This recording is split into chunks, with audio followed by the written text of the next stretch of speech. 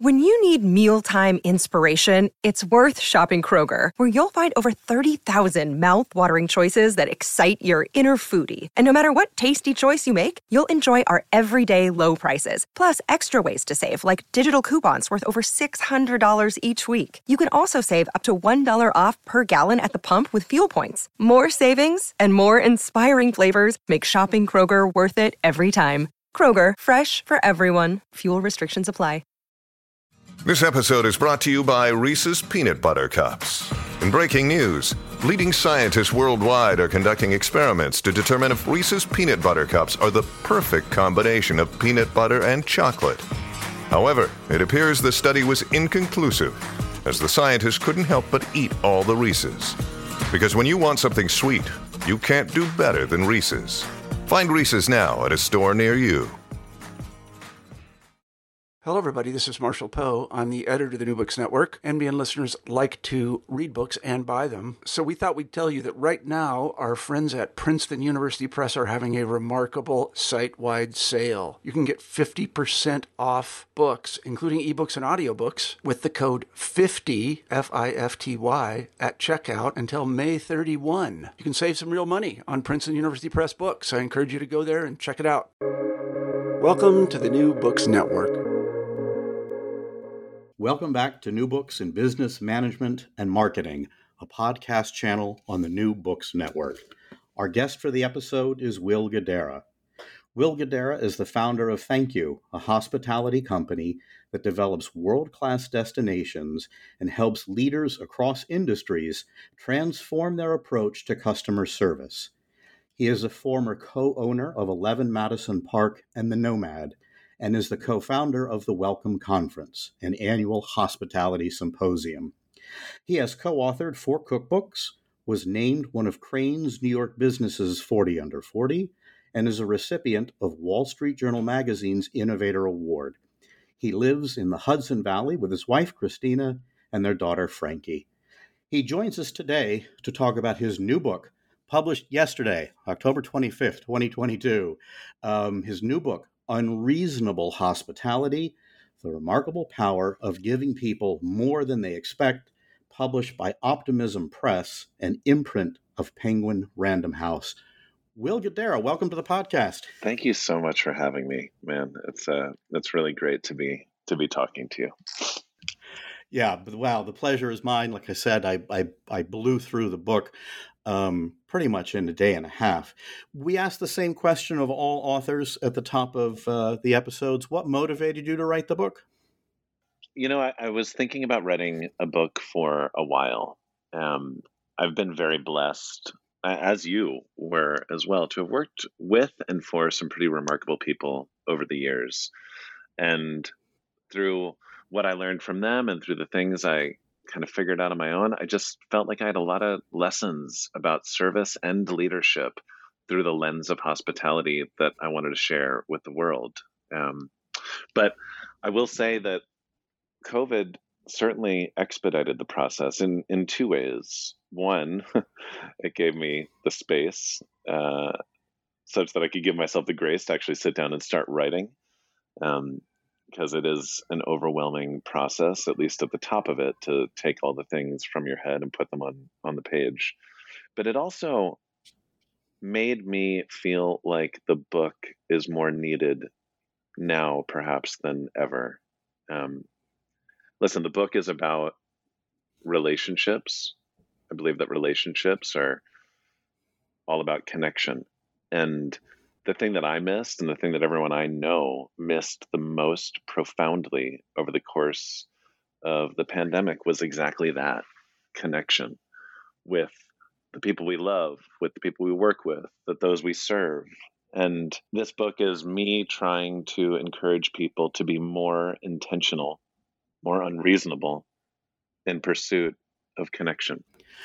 Well, yeah, we definitely saw that, here in New York as the pandemic was raging, and you could eat outdoors in restaurants. I remember that first summer saying, well, I'm not going to do this when it gets down to 38, 32 degrees. That's crazy. And of course, but I did because the desire to connect was greater than sitting bundled in the cold. It was so super important. So you mentioned you and I are a Venn diagram. Yeah. We worked for the same companies, but you and I never worked one shift together. No. But let us, it's unbelievable, especially when I read the names in the book. But let us set the table for the listeners. You and I worked for, among other companies, Union Square Hospitality Group and Restaurant Associates. For people who may not be familiar, what are these companies in New York? So I'll start with the latter, just to stick with the chronology. Restaurant Associates was, and I believe this is a widely held view, kind of like the first great American restaurant company. It was run by a guy named Joe Baum for many, many years, and Joe Baum, whether during his time at Restaurant Associates or around it, is responsible for places like Windows on the World and the Rainbow Room and the Four Seasons and a lot of other iconic New York restaurants. And over time, Restaurant Associates grew to become a pretty big company, running everything from the food and beverage at the Met Opera and Lincoln Center and the MetLife building and the U.S. Open. My dad was also the president of Restaurant Associates when I was growing up, not when I worked there, but I grew up in the Restaurant Associates family. Union Square Hospitality Group, owned by Danny Meyer, is, I don't know, some would say kind of the next generation of that. Similarly, Danny redefined hospitality in New York and America, and some would argue across the world, by proving the thesis that fine dining doesn't need to be stuffy. I think some would say he brought a Midwestern sensibility to the fine dining restaurant scene in New York City and was responsible for Union Square Cafe, Gramercy Tavern, the Modern, Tabla. He is the one that initially opened 11 Madison Park, and so many more. And so through those two, I mean, those are the two companies that really built the foundation upon which everything I've done since has been formed. Yeah. So 11 Madison Park. Let's talk about 11 Madison Park. When you become the general manager of 11 Madison Park, it has 2 out of 4 possible New York Times stars. It has 0 out of 3 possible Michelin stars. It is not on the radar of the 50 best restaurants in the world. It is not a Relais and Chateau property. 7 years later, and of course you do this in partnership with Daniel and a lot of people, which we'll talk about, but 7 years later, you have earned 4 out of 4 New York Times stars twice. 2 different reviewers, Frank Bruni and Pete Wells. You go from 0 to 3 out of 3 Michelin stars. You are a Relais and Chateau property. And you go from number 50, world's best. So we're not talking about New York City. World's best restaurants. You go from number 50 to number 1. This is accomplished over 7 years. And you do it through what you call unreasonable hospitality. I mean, it's a staggering achievement. What is unreasonable hospitality? So, when you look at the list of the 50 best restaurants in the world, and you look at the restaurants that have topped that list over the years, they've done so because the chef owner of that restaurant was unreasonable in pursuit of what they were putting on the plate. They were unreasonable in pursuit of the product they were serving, whether it was its sourcing, its preparation, its technique, its presentation, all of those things. They all became number 1 in the world because, and let me just back up for a second, I believe that accolade merely indicates the restaurant that's having the greatest impact on the world of food, or the world of restaurants, rather. They topped that list by looking at what needed to change, what needed to evolve. When I set out to aspire to earn the number 1 spot, I started thinking about what I wanted my impact to be. And what I wanted it to be was on the thing that would never change, which is the thing that was so inherently built into our DNA, yours and mine at USHG, but the human desire to be taken care of. And I figured if we could be unreasonable in pursuit of that, unreasonable in pursuit of how we made people feel, that we'd have a good shot at making a real impact. Now, when I say unreasonable, what I'm really saying is that you'll go to whatever lengths, that you'll show unbridled creativity, relentless intention, that you'll go above and beyond to make people feel seen, to give them a sense of belonging, and to make them feel welcome. So we began the interview. You said this is about relationships and the desire to relate, and unreasonable hospitality in the book is a story about relationships. So what I want to get to is I'm going to give you a name from the book, and you're going to let me know what that person, how that person contributed to your learning and implementing unreasonable hospitality. And we'll start with Hani, the controller. Hani Ishkan was the controller for Restaurant Associates at the MetLife building, where I spent about a year working as the assistant purchaser in the mornings and the assistant controller in the afternoons. That was not a job I was overly excited to take. I was coming from the front door at Tabla, where I was a cool restaurant guy, and then I went to working in the basement and the back office. But I did it because my dad, who has always been a very important part of my life, insisted that I really solidify my foundation before I tried to build on top of it. Hani taught me that you can't skip steps, that if you want to master something, you need to take it one step at a time and approach it thoughtfully and slowly. Hani taught me about accounting. Hani taught me the ways to manage a business, which, by the way, one of the reasons why so many restaurants fail is not because they're not good restaurants, it's because they're not good businesses, and people haven't shown the same intentionality in managing the numbers as they have in managing the experience.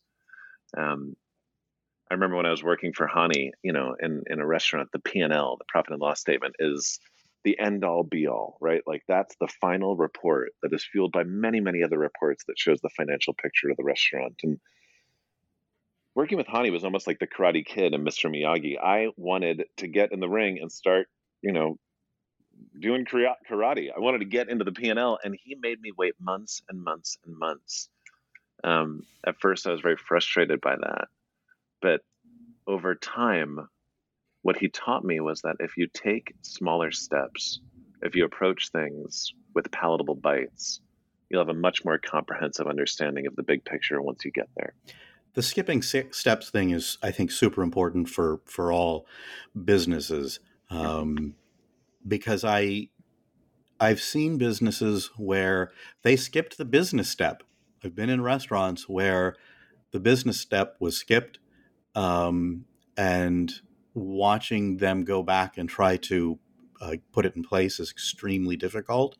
But I've also been inside of businesses where hospitality was skipped, not even really considered.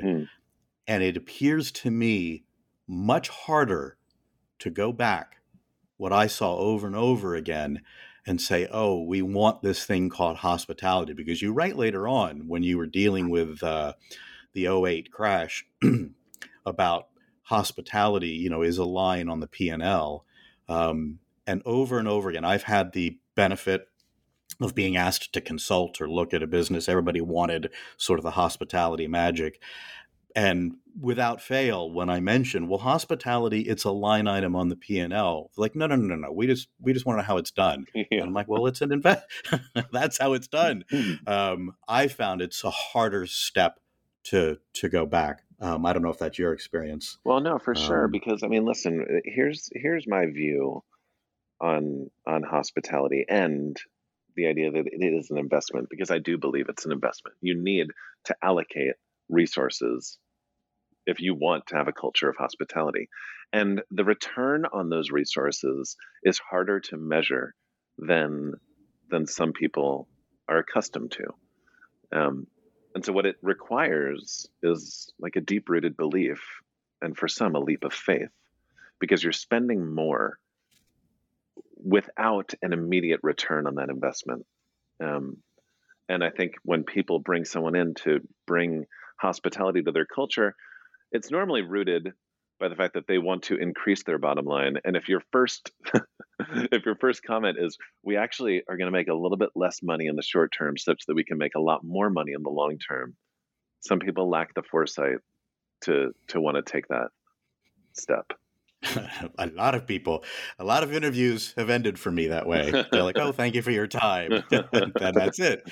But you said about it's much harder to measure. So I'm sure that you heard at Restaurant Associates what I heard over and over again. I think it is probably generally true. If you can't measure it, you can't manage it. But now you're saying, I want you to do something that the measurement is an act of faith. It's really frightening for a lot of people. Here's another name about a relationship that's just really tremendous to read in the book that in the hands of someone, a lesser manager, this might not have happened. I hope I don't mispronounce the first name, but Eleazar Cervantes. Eleazar. Eleazar, excuse me. No. I wasn't saying that to correct your pronunciation, more just that was like a fond repetition of his name. Eleazar became one of the most important people at 11 Madison Park. But he wasn't in the beginning. He was there when I got there. And he was one of the people that the managers already in place weren't super fond of. He was a food runner. And the responsibilities of being a food runner, the expectations of what they needed to know and the things they needed to do in order to be good at their job, weren't things that he felt a real passion or connection to. I tell the story in the book about my dad in Vietnam, which I think is a really helpful way to understand the idea that I'm about to articulate. When my dad was in Vietnam, he was a lieutenant. He had his own platoon. And there was a guy, his name was Kentucky. Well, that was his nickname because he was from Kentucky. They weren't very creative with their nicknames back then. And he was kind of the worst guy in the platoon. He wasn't the sharpest guy in the group. He wasn't the most responsible, all that stuff. And so my dad initially did what you would think he would do. He put him in the middle of the pack where he could do the least damage to the group. Now, the thing that my dad always says about his platoon in Vietnam, and he always used that to give me perspective when I was leading my teams over the years, was in a restaurant, in any business, you can hire someone, you decide who you want to hire, you can fire someone, you can have them leave, right? In a platoon, when you're at a war, you have no control over who's on your team, and you certainly can't fire them. And by the way, the consequences are much greater. It's life or death. And what he realized was, if that were the case, he couldn't manage his platoon in such a way where he was trying to minimize his downside. He needed to work as hard as he could to maximize his upside. He did that by getting to know every person in the platoon. The more he got to know Kentucky, the more he realized that Kentucky grew up in the backwoods of Kentucky. He was very, very comfortable in the middle of the deep woods, which is where they were in Vietnam. And therefore, he had a much more preternatural sense of direction than anyone else. Their platoon was getting lost a lot. It was a bunch of city slickers in the middle of the jungle. By getting to know Kentucky and moving him to the front of the pack, such that he was the guy responsible for getting them where they needed to go, he took one of the weakest people on the platoon and turned him into one of the strongest people in it. The same thing happened with Eleazar. Everyone was frustrated by his performance and wanted him to go away. But in the beginning of my time at 11 Madison Park, I chose to just get to know everyone on the team. And as I got to know Eleazar, I got to realize that, he wasn't super passionate about food. That's why he didn't know all the ingredients. But he was a natural-born leader. And so we moved him from food runner to the expediter, the person that's like basically air traffic control in a restaurant. They're the person responsible for making sure that the plates from the kitchen are given to the people who know where to bring them in the dining room. It's impossible to explain to anyone who has not worked in a restaurant. It's a really, really, really hard job. He went from one of the weakest food runners to being one of the best expediters I've ever worked with, and a very, very instrumental part of our success. And the only thing that needed to happen was me spending a little bit of time getting to know him before I gave up on him. And he wanted to succeed. Yeah. A lot of people Well, want because to, sorry, go ahead. no, but this is, I was really struck. I was struck obviously by a lot in the book, but I'm thinking about this as a management way of looking at things, which we'll get to a little bit later on. Managers have a responsibility to people who are trying to succeed. Can you just run with that? Yeah, what I talk about is there's two types of people who are struggling within an organization. Those that aren't trying and those that are trying really hard, right? And the issues within each are different. Listen, if no matter how much you try to inspire or encourage or support someone, they're just not trying, okay, they're not the right person for your team. Because we all deserve, not only the leaders, but everyone on the team, to be surrounded by people who care enough to put their best efforts forward. But then there are those that are trying and struggling. And when you have someone that cares enough that they're going all in, they're really trying to be successful, you have a responsibility to those people. It's to either give them the resources that they need to get better at their job, or to figure out maybe they're just not in the right job. And if they're going to bring their best efforts to the table, focus those efforts towards an objective that can really help the team in its entirety. So then with that, I'm going to make another relationship, one that you and I share, which was instrumental for me and him, Richard Currane. Richard Currane. Richard Currane was one of the partners at Union Square Hospitality Group.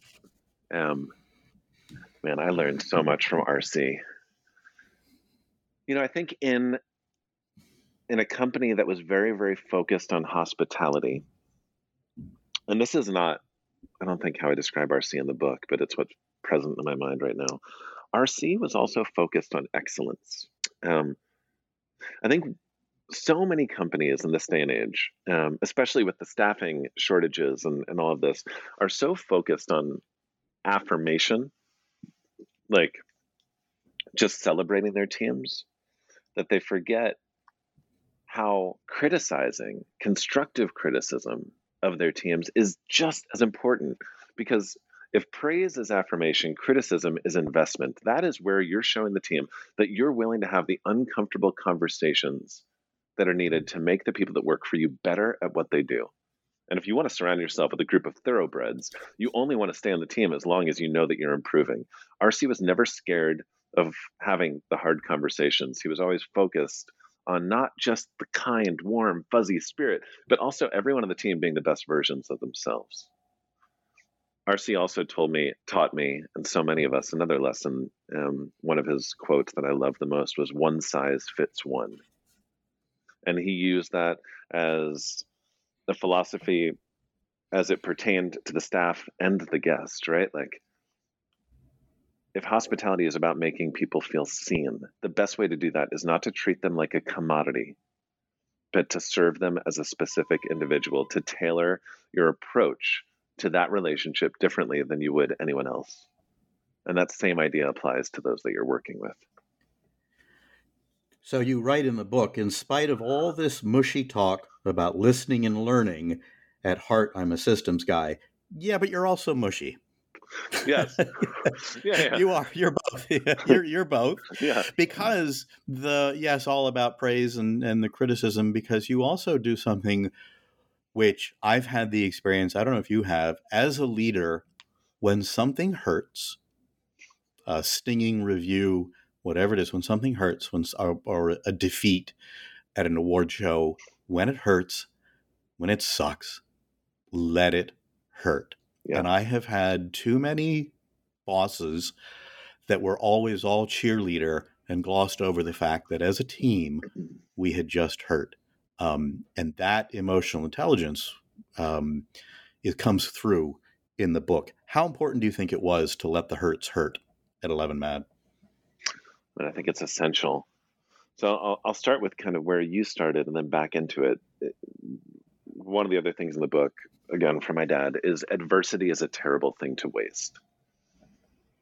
his whole thing was like, hey, you can't control the doses of adversity that are going to come to you, but you can control how you react to them, what you learn from them, how you use them to challenge you, make you better, use them as moments and opportunities for growth. But it is very, very unhealthy as a leader of an organization to jump right to that. Because the bottom line is disappointment, sadness, feelings of defeat. They're real. And I mean, this is like something people would hear from their therapist all the time, right? If you just ignore something, you're just letting it stew and simmer. It doesn't go away. I believe you need to, as a leader, tell your team, I hurt too, right? Because then it gives people the safety and comfort to feel the thing they're feeling. And you need to give the collective organization the grace and the space to feel the weight of the disappointment. And then after that, however long you decide to do it, then you brush off, you get up, and you see what you can learn from it, and you use it as a challenge to make you better. Yeah. And as someone who my restaurant career is behind me and I'm now a therapist, I agree. Here's one that I don't think people are going to expect. Here's a name, but that plays in personally for you with unreasonable hospitality. Calvin Coolidge. Calvin Coolidge. My dad gave me a plaque with a quote from him on it when I was a kid. People might recognize it as the one that started with the words "press on," but it ends with persistence and determination alone are omnipotent. I do think that is very, very relevant to not only accomplishing goals, right? Like the people that succeed aren't always the smartest in the room. They're not always the most talented in the room. They don't always have the best education. They're the ones that are relentless in their pursuit.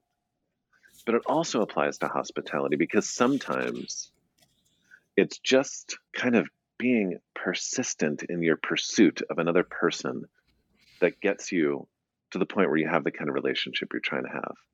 And that works in different ways, right? Like you could say persistent, you could say intentional. A Danny Meyerism is the charitable assumption, right? Like give people the benefit of the doubt. I love to talk about that as it pertains to someone who comes into the dining room and they're just kind of acting like a jerk. Now, we are inclined when someone is being mean to not give them our best, most fully realized selves. Danny's whole idea was, hold on, maybe they're being mean because they're the person that needs love more than anyone else in the room. Maybe they found out on their way to dinner that their wife had filed for divorce. Maybe they need more love, not less love. Maybe they need some persistence and some determination. Now, there are exceptions there. Abuse cannot be tolerated, and there is a line. But to lead with that charitable assumption and to pursue someone with relentless and determination, it also applies to just the beginning of any exchange, right? I would always tell my teams at the beginning of the night, listen, we are going to be the most successful as a restaurant the more quickly we can genuinely connect with the people we're serving.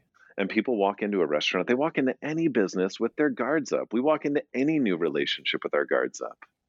The more quickly we can create the conditions where people are comfortable enough to let those guards down, that's the moment that a genuine relationship starts to take root. You need to be persistent in getting those guards down. So let's now move into what actually happened from a systems guy point of view at 11 Madison Park that you, in a sense, married with the unreasonable part of the hospitality.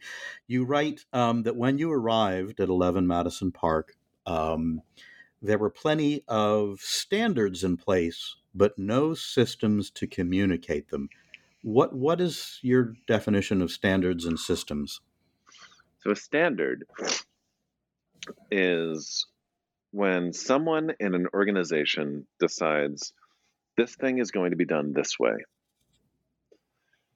A system of communication is where there's enough planning and intention behind how you ensure that every single person on the team knows that as well. There's far too many companies where You'll hear the CEO say something in an interview, and then you walk into the branch of whatever company that is, and the people on the front line have no understanding or idea that that's even a part of their responsibility. I do believe that most people are inclined to want to succeed. But without systems of communication, you haven't given them the resources, the tools, the information in order to succeed, because different people view success in different ways. The system that we employed is not novel. It just needed to be put in there. It's something that you and I grew up doing, which is pre-meal. Pre-meal in a restaurant is the 30 minutes a day right before you open the doors to the public. By the way, pre-meal is a systems thing and a mushy thing. And I think when it's done in equal doses, that's when it's the most effective. But when you are very well planned in that 30-minute meeting, you make sure that everyone has all the information they need to do their job well, such that one manager isn't saying do something this way and another manager is saying do it a different way, right? That lack of consistency can be one of the most unsettling things for anyone in an organization. But pre-meal can also be the mushy part, where if approached correctly, it's when the people you work with cease being a collection of individuals and come together as a trusting team, because you create space not just to focus on the what, but also on the why, where you share moments of inspiration, you remind people why the work matters, you reinforce your collective ambition, you talk about experiences that you've had that have filled your gas tank such that people can feel inspired to turn around and give experiences like that to others. I really believe that if every customer service organization on the planet started their own version of a pre-meal meeting, customer service as we know it would change completely. So in your travels and engaging with businesses, even restaurants, why is that one of the first thing that goes away? Why aren't they doing it?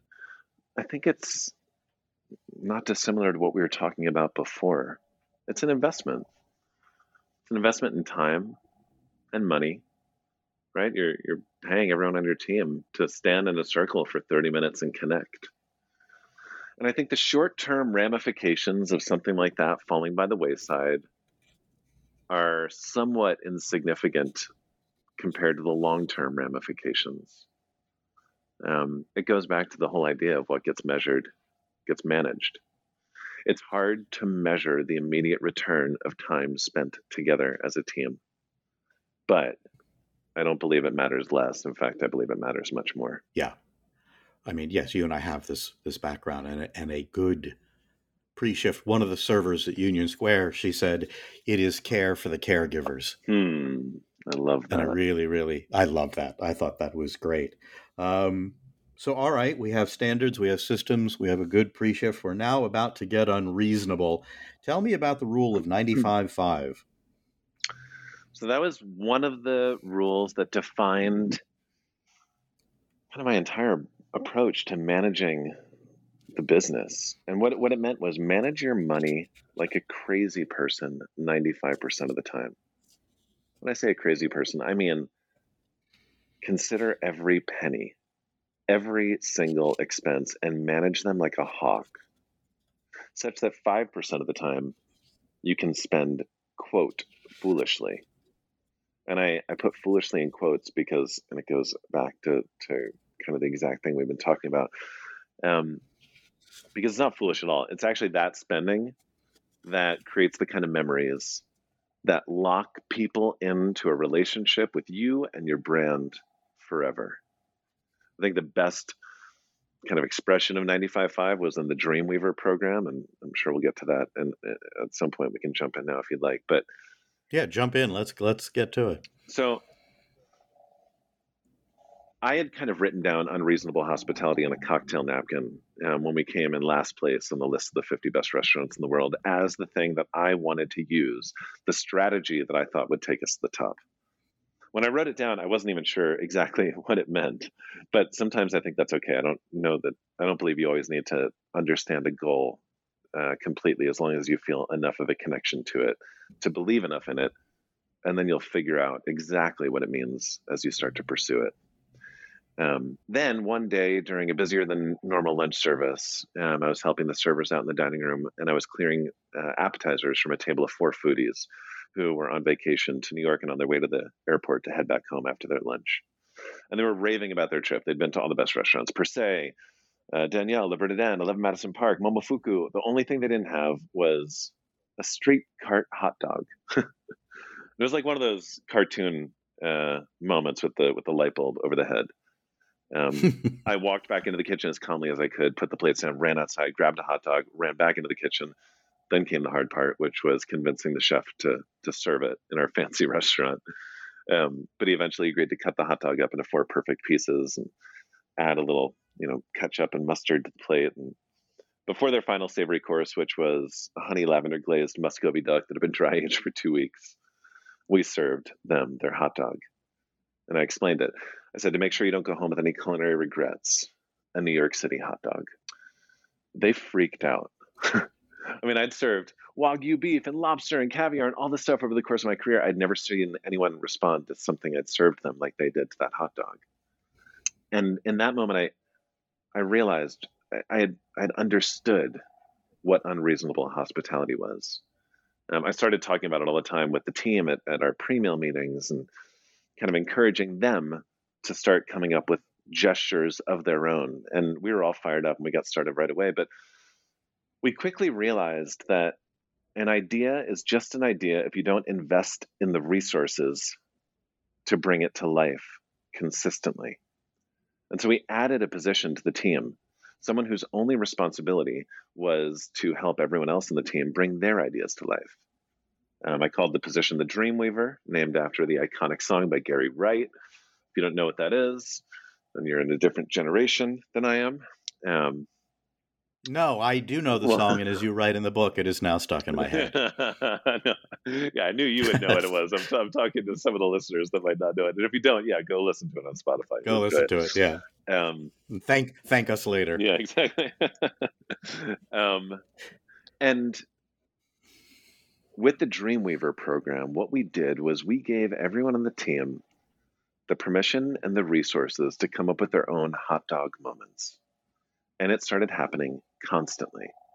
A table of 4, a family was on vacation in New York from Spain, and it started snowing outside. And we watched as the kids were like gazing out the windows with wonder because it was their first time seeing snow. The Dreamweavers somehow found a store still open on a Friday night selling sleds. And when they left the restaurant, they were greeted by a chauffeur-driven SUV to take them to Central Park to go sledding. That's one example of thousands. That is the 5%. The cost of the Dreamweaver, the cost of the sleds. Hard to measure the return on that 5%.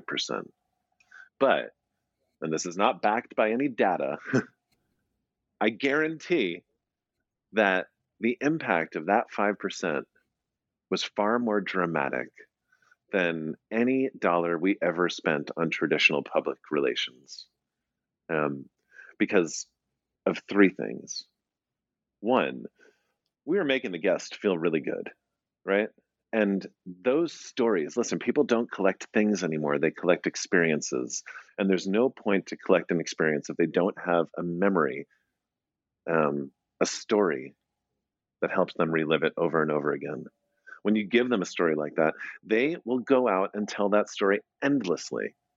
The Maya Angelou quote, people forget what you say, they'll forget what you do, they'll never forget how you made them feel. That table that I served the hot dog to, I guarantee you they don't remember anything else they ate, but I'm sure they've told the story about that hot dog thousands of times, and it's encouraged other people to come to the restaurant. 2, the staff was happier than ever before. Because 1, for the first time, they had creative autonomy. Those of us in the dining room, we were no longer just serving plates of food that someone else had created. We were imbuing the experience with our own creativity. We had taken salespeople and turned them into product designers. And the moment you give people a say in the experience they're delivering, they become so much more invested in making that experience great. And 3, we were all just really happy because we were making other people really happy. One of the biggest issues in so many workplaces right now is burnout, energy depletion. But when you create a culture of unreasonable hospitality, You're giving your team the gift of being able to give other people gifts. And there's nothing more energizing than seeing the look of complete joy on someone else's face when they receive a gift that you're responsible for giving them. And so that's 95-5. It's spending 5% foolishly, but actually, it's the smartest money you'll ever spend.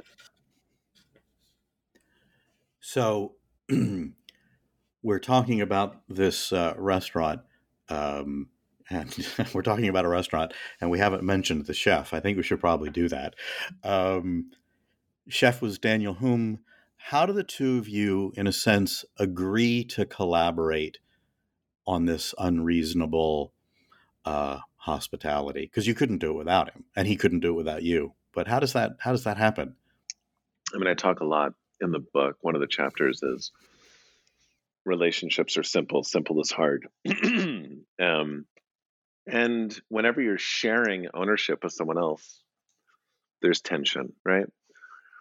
One of the main things that I talk about as it pertains to a partnership, but really any relationship, is the need to lean into that tension.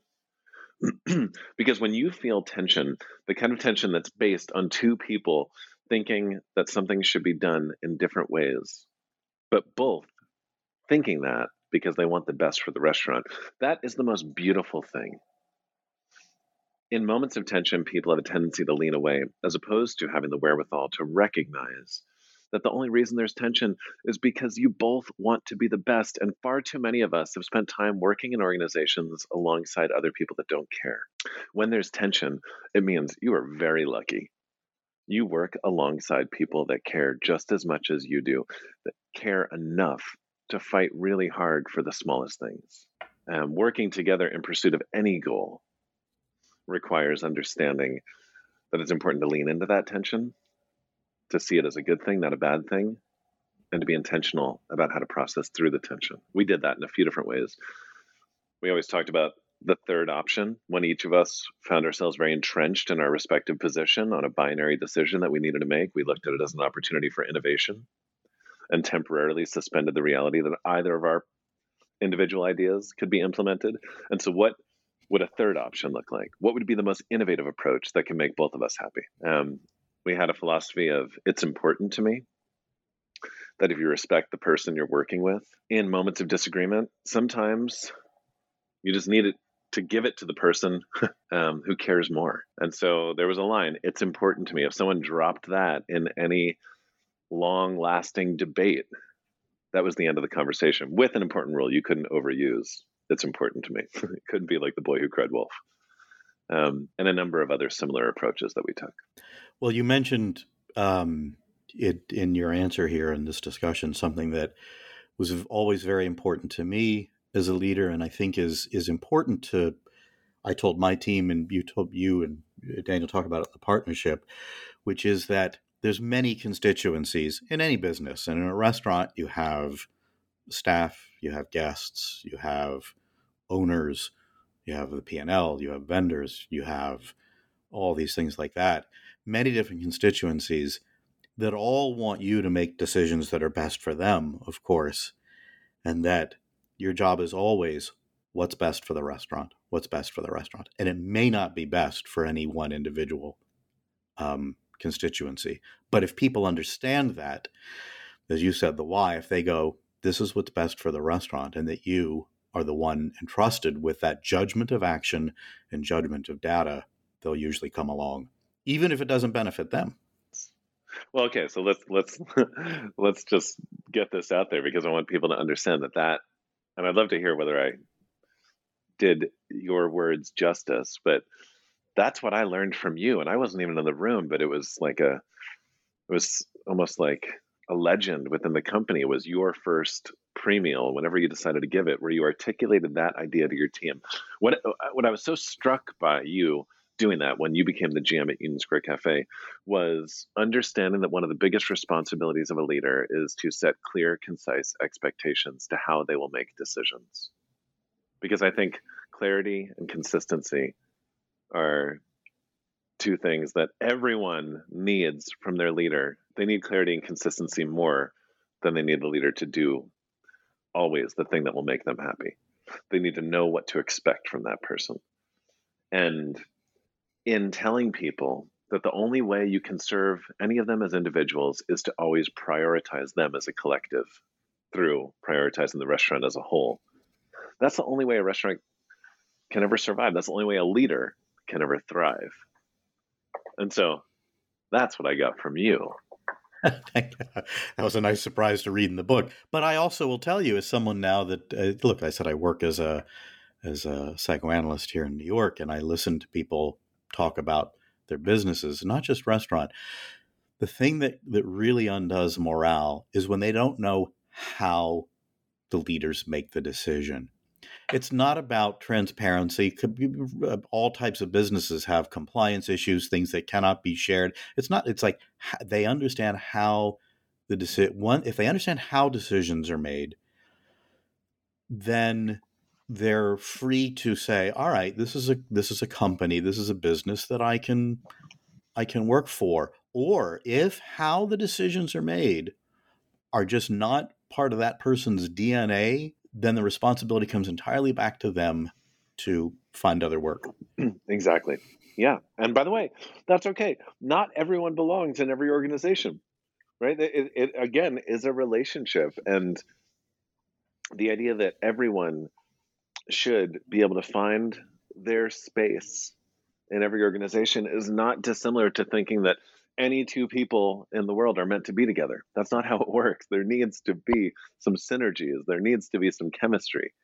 But the best way to figure out who your person is, what your company is to have everything very well laid out such that you know what the playing field is and you can decide whether that's a field you want to play on. Yeah, that's 100%.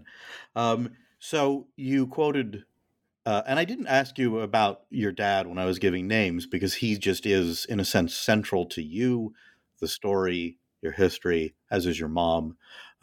He's there, but one of his many pieces of wisdom, adversity is a terrible thing to waste, was a talk that he gave at the Welcome Conference. You can still find it on YouTube, I think. What is the Welcome Conference?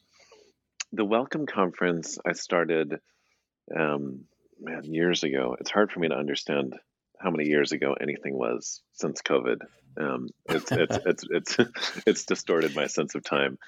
In the before times. In the before times. I started it in the before times because I found myself through my relationship with Daniel and our success at 11 Madison Park speaking at chef and food conferences all over the world. But every time I went to one, I looked around and realized that I was the only dining room person. I was the only restaurateur. I was the only hospitality guy. The thing that was happening at those chef conferences was amazing. It was people from all over the world getting together to share ideas, to inspire one another. And through being together, they were establishing a community. And I believe the craft of cooking grew dramatically because of all that stuff happening. And it wasn't happening for our side of the room.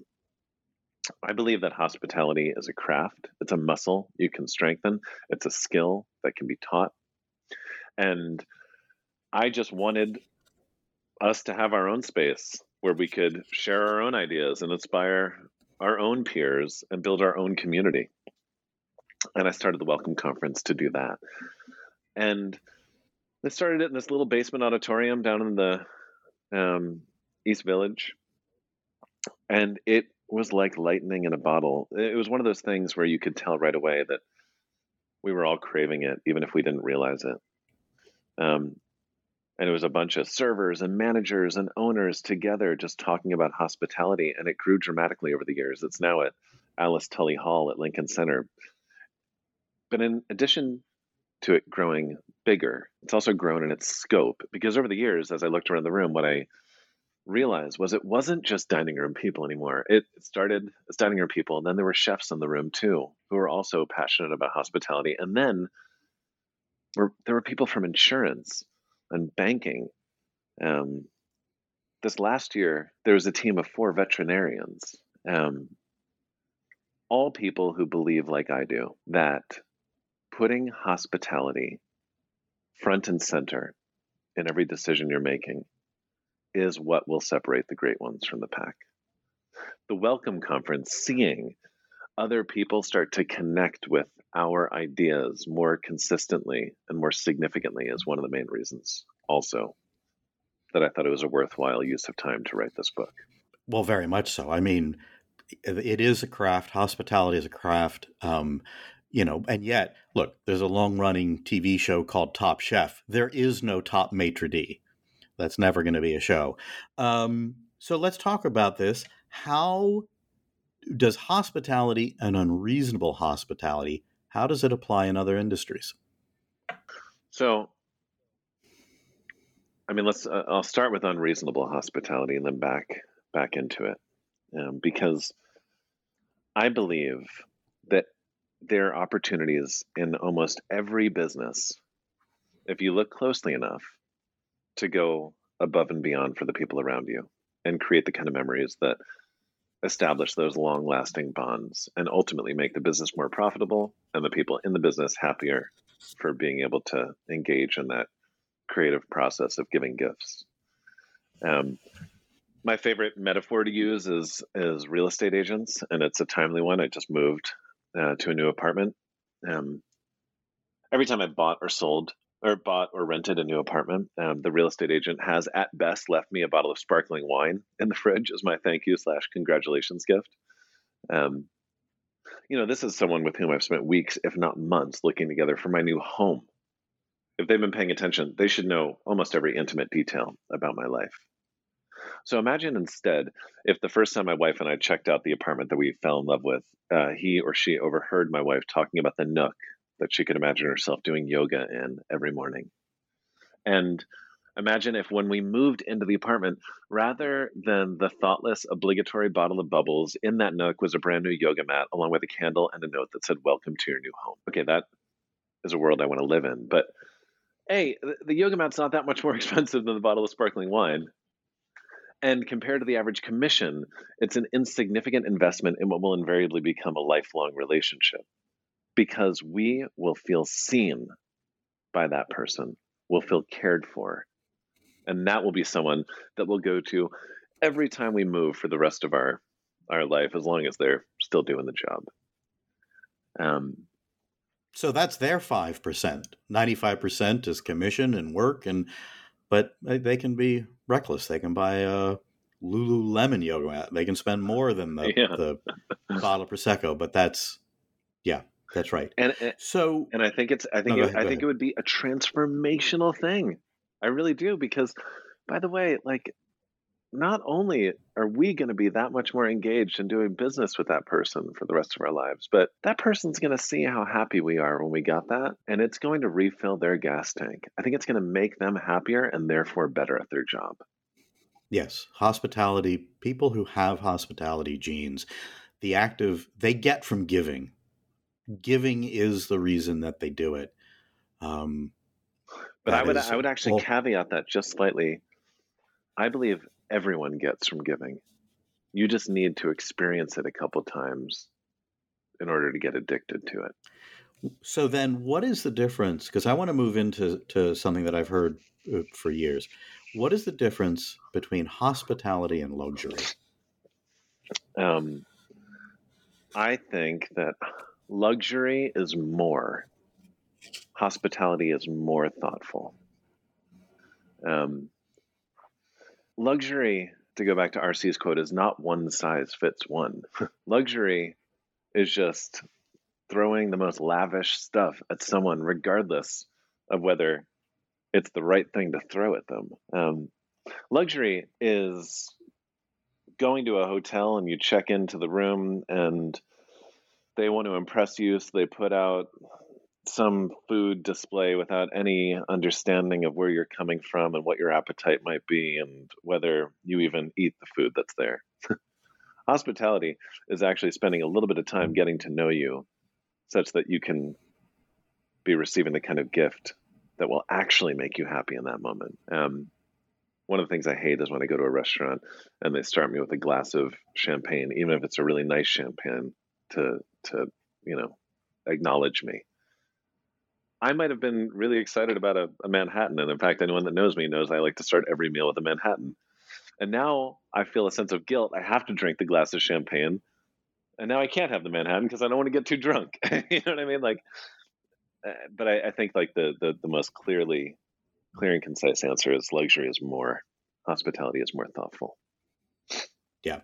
So the luxury piece is interesting. I have heard, working for Danny, and certainly after his book came out, that these ideas that you espouse in the book, and I want you to myth bust here. The myth is, and it's actually addressed in the jacket of the book, that every business can choose to be in the hospitality industry, and you don't have to be in the luxury business to do it. I have heard for years, well, listen, you're talking about a New York Times 4-star, Michelin 3-star, fine dining restaurant in zip code 110. You cannot apply this outside of a heavily capitalized celebrity owner environment. So bust that myth. The entire concept of unreasonable hospitality was born with a $2 hot dog. I don't think it costs that much. It certainly doesn't need to. Not everyone needs to employ a Dreamweaver and buy sleds. Like, beginning to integrate this style of thinking into your organization doesn't need to cost that much. The concept of unreasonable hospitality is just placing the idea of connection, the intentional pursuit of relationship at the center of every decision, and using it as a litmus test, as a gut check in how you go through the filter of decision making. Not to mention how we started this entire conversation, which is, I do believe that if you have even some incremental resources to invest in it, it will make your business more profitable.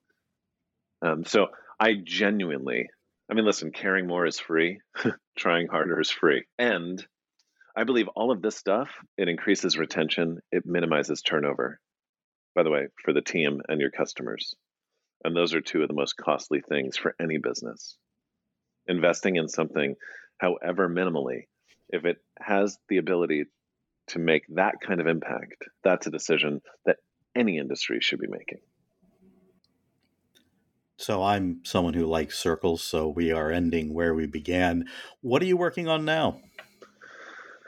Well, one of the things I talk about in the book is that in restaurants we have an opportunity, or perhaps even a responsibility, to create magical worlds in a world that needs more magic.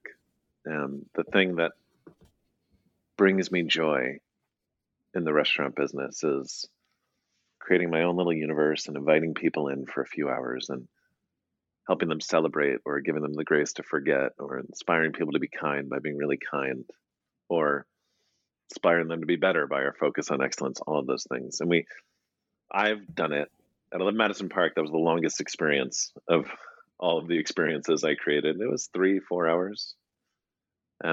My next journey is to try my hand at creating that kind of magical world, but inviting people into it for 3 or 4 days. So when you write your next book about that, you'll come back and join us again? I look forward to that. All right. We have been talking with Will Guidara. His new book, Unreasonable Hospitality, The Remarkable Power of Giving People More Than They Expect, was published this week, October 25th, 2022. Will, thank you very, very much for joining. Thank you so much for having me. And thank you, because you've inspired me over the years. And it feels, to your point about circles, very full circle to be doing this with you now.